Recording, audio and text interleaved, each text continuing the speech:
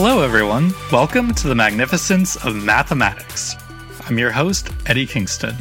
If you've ever worked on a farm and had to put up fencing around a particular area, how would you go about maximizing the area you could enclose with the fencing materials you'd have on hand? On the other hand, a lot of you listeners might remember the formula for the area of a triangle, 1/2 base times height, or that of a circle, pi r squared. But what if you wanted to find the area of, say, a rectangle with a squiggly top, or some other arbitrary figure? These two questions can't possibly be related, right? Well, it turns out that the answers to these two questions turn out to be not only related, but more or less the opposite of each other. They have to do with the two subfields of calculus, namely differential calculus and integral calculus. Over the course of the next several episodes, we'll answer these two questions using both differential and integral calculus and see more about how calculus is used a lot in day-to-day life. Back in episode 3, I briefly mentioned the idea of a limit in the context of probability. Knowing what a limit is crucial to understanding differential calculus. The basic idea of a limit is that you want to know how a function behaves near a point without actually reaching that point. For example, imagine you draw two lines, one vertical and one horizontal, intersecting at one point. This intersecting point is called the origin. Now put little marks evenly spaced from each other and label the origin 0, the first mark to the right of the origin 1, second mark to the right 2, and so on. Let the first mark to the left be -1, the second to the left -2, and so on. Repeat the same thing for the vertical line, but with right replaced by up and left replaced with down. You are now imagining what's called a Cartesian coordinate system, named after 17th century French philosopher René Descartes. Now imagine a straight diagonal line going up and to the right, passing through the origin. You are now imagining the function y equals x, where the x-coordinate matches the y-coordinate at every point. So if you look at where you are on this line at x equals 2, you'll see that you're also at the y-coordinate y equals 2. Now imagine you move along this line from this spot and get closer and closer to the point x equals 1, and you'll see that you're approaching the point y equals 1 as well. In particular, you are said to be approaching y equals 1 from the right, meaning you started at the right-hand side of the line and worked your way from the right to the left.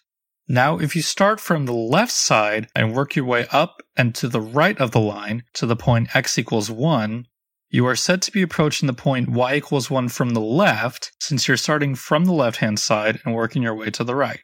Since this is true for any real number a, you can then, and only then, say that the limit as x approaches a of this function x is simply that number a.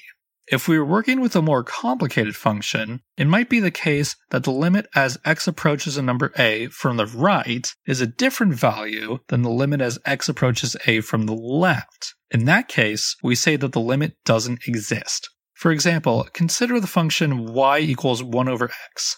Since 1 divided by 1 equals 1, the value of y at x equals 1 is simply 1. If you consider x equals 1/2, the value of y is 2, since 1 divided by 1/2 is 2, because 2 times 1/2 is 1, and multiplication and division are inverses, or opposites of each other. Now if you consider x equals 1/3, the value of y is 3 for the same reason. You can see that as x gets smaller, y gets bigger. In particular, as we get closer and closer to x equals 0, y just grows and grows without bound. We say that the limit as x approaches 0 from the right of 1 over x is infinity, positive infinity in particular. Similarly, if you consider x equals -1/2, y equals -2. If x equals -1/3, y equals -3. So as x gets closer and closer to 0 from the negative, i.e. left side, y gets increasingly negative. Hence the limit as x approaches 0 from the left of 1 over x is -infinity. So we see that x gets closer and closer to 0 from these two directions. This function approaches two different values. So the limit as x approaches 0 of 1 over x does not exist. Another way limits have the ability to not exist is if they don't approach anything in particular. Consider a function that just gradually oscillates back and forth between -1 and 1, touching every real number along the way. So in one interval, the function starts at -1, and as you move right, it goes up, up, up, up, up, all the way to 1, and then it goes down, down, down, down, down, all the way to -1. And this cycle repeats forever in both directions. One example of this function is called the sine function, so y equals sine of x. Now, what is the limit as x approaches infinity of this function? Since it's constantly hitting -1, 1, and everything in between, it just goes on forever, not approaching anything in particular. It's not getting closer and closer to any certain value in the long run, and it's not growing and growing to either positive or negative infinity, so we say in this instance that the limit as x approaches infinity of sine of x does not exist either. Now that we know what limits are, let's get into what derivatives are, and the heart of what differential calculus is about. If you've taken an algebra class in high school, you might remember finding slopes of lines, rise over run, and all that. This is just how much the value of y changes divided by how much the value of x changes. For example, for the line y equals 2x, consider the points 1, 2, and 2, 4, where in the first point the x-coordinate's 1 and the y-coordinate's 2, and in the second point the x-coordinate's 2 and the y-coordinate's 4, through both of which the line goes. The change in y is just 4 minus 2 equals 2, and the change in x is just 2 minus 1 equals 1. So the slope of this line is the change in y, namely 2, divided by the change in x, namely 1. So the slope of the line is 2. Similarly, for any function y equals m times x, for some number m, the slope is just that number m. We'll later see that the slope is also the derivative of functions like these. Any function you can think of has a corresponding straight line at every point, such that the line just barely touches the function at that point. This is what's known as a tangent line, and the slope of this tangent line is also the slope of the function at that point. This slope at that point is called the derivative of the function at that point. But what if you wanted a function that told you the derivative at every point? Tangent lines can be approximated by what are called secant lines, which are lines that just barely touch the function at two different points. Let's call the x-coordinate of one of the points x, and the y-coordinate f of x, the function evaluated at that point x. So, for example, for the function f of x equals x squared, the point x equals 3 corresponds to the point f of 3, which is 3 squared, which is 9. Also, an important thing to note is that f of x is the exact same thing as y in terms of function notation. Now consider moving along the graph by a tiny, tiny amount. And we're going to call this tiny, tiny amount h. So we call the x-coordinate of our second point x plus h, and the y-coordinate f of x plus h. So the secant line intersects the function at 2 points, the first of which we call the x-coordinate just x, and the y-coordinate f of x, and the second point where we call the x-coordinate x plus h, and the y-coordinate f of x plus h. The slope of this secant line is the change in the y-coordinate f of x plus h minus f of x, all divided by the change in the x-coordinate, x plus h minus x, which is just h. As h gets closer and closer to 0, the secant line at a point just becomes the tangent line at that point. That is, the limit as h approaches 0 of the quantity f of x plus h minus f of x divided by h is the slope of the tangent line, and this limit is by definition the derivative of the entire function f of x. This is denoted by either f prime of x, which is what's called Lagrange's notation, named after French mathematician Joseph-Louis Lagrange, whose works were inspired by the famous English physicist Isaac Newton, or by dy divided by dx, read just dy dx, which is what's called Leibniz notation, named after German mathematician Gottfried Wilhelm Leibniz. Regardless of which notation you want to use, this tells you the derivative of the function at any point you want.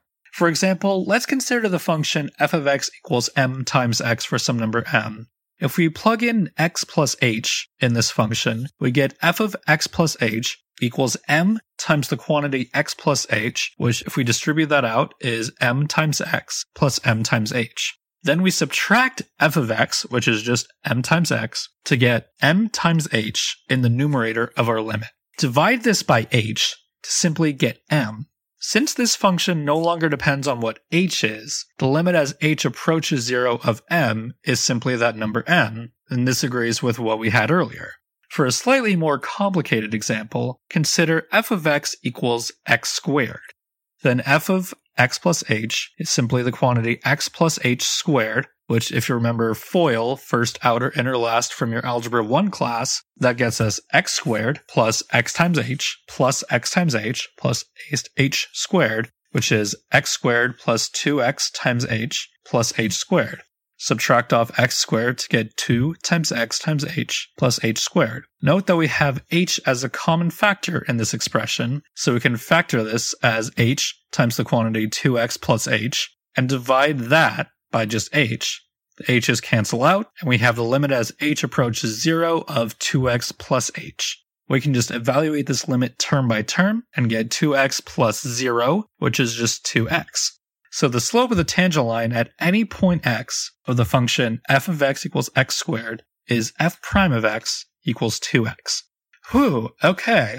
So having gone through all that, let's go back to what we talked about before with the whole fence thing.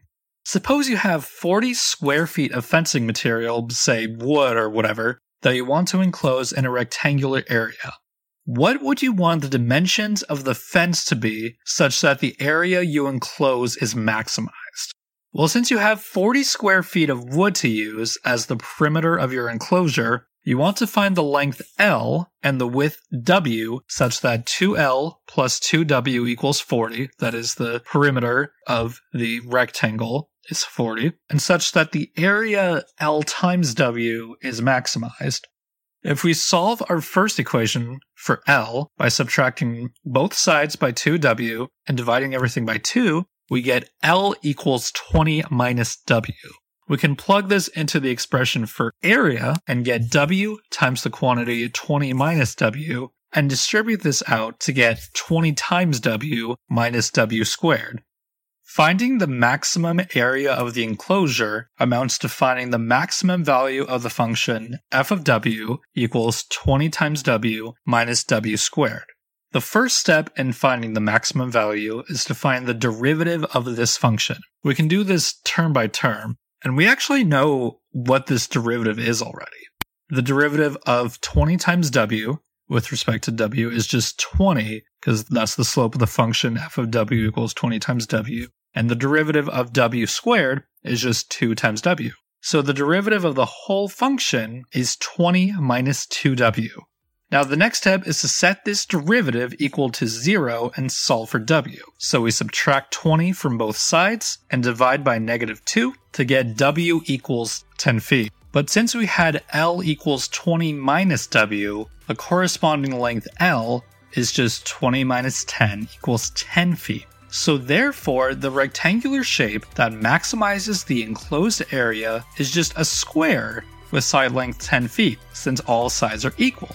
This is true regardless of how much fencing you have. Calculus has already been seen to be super useful in everyday life, and we've barely begun scratching the surface. Next time, we'll talk about differential calculus's counterpart, integral calculus. See you then!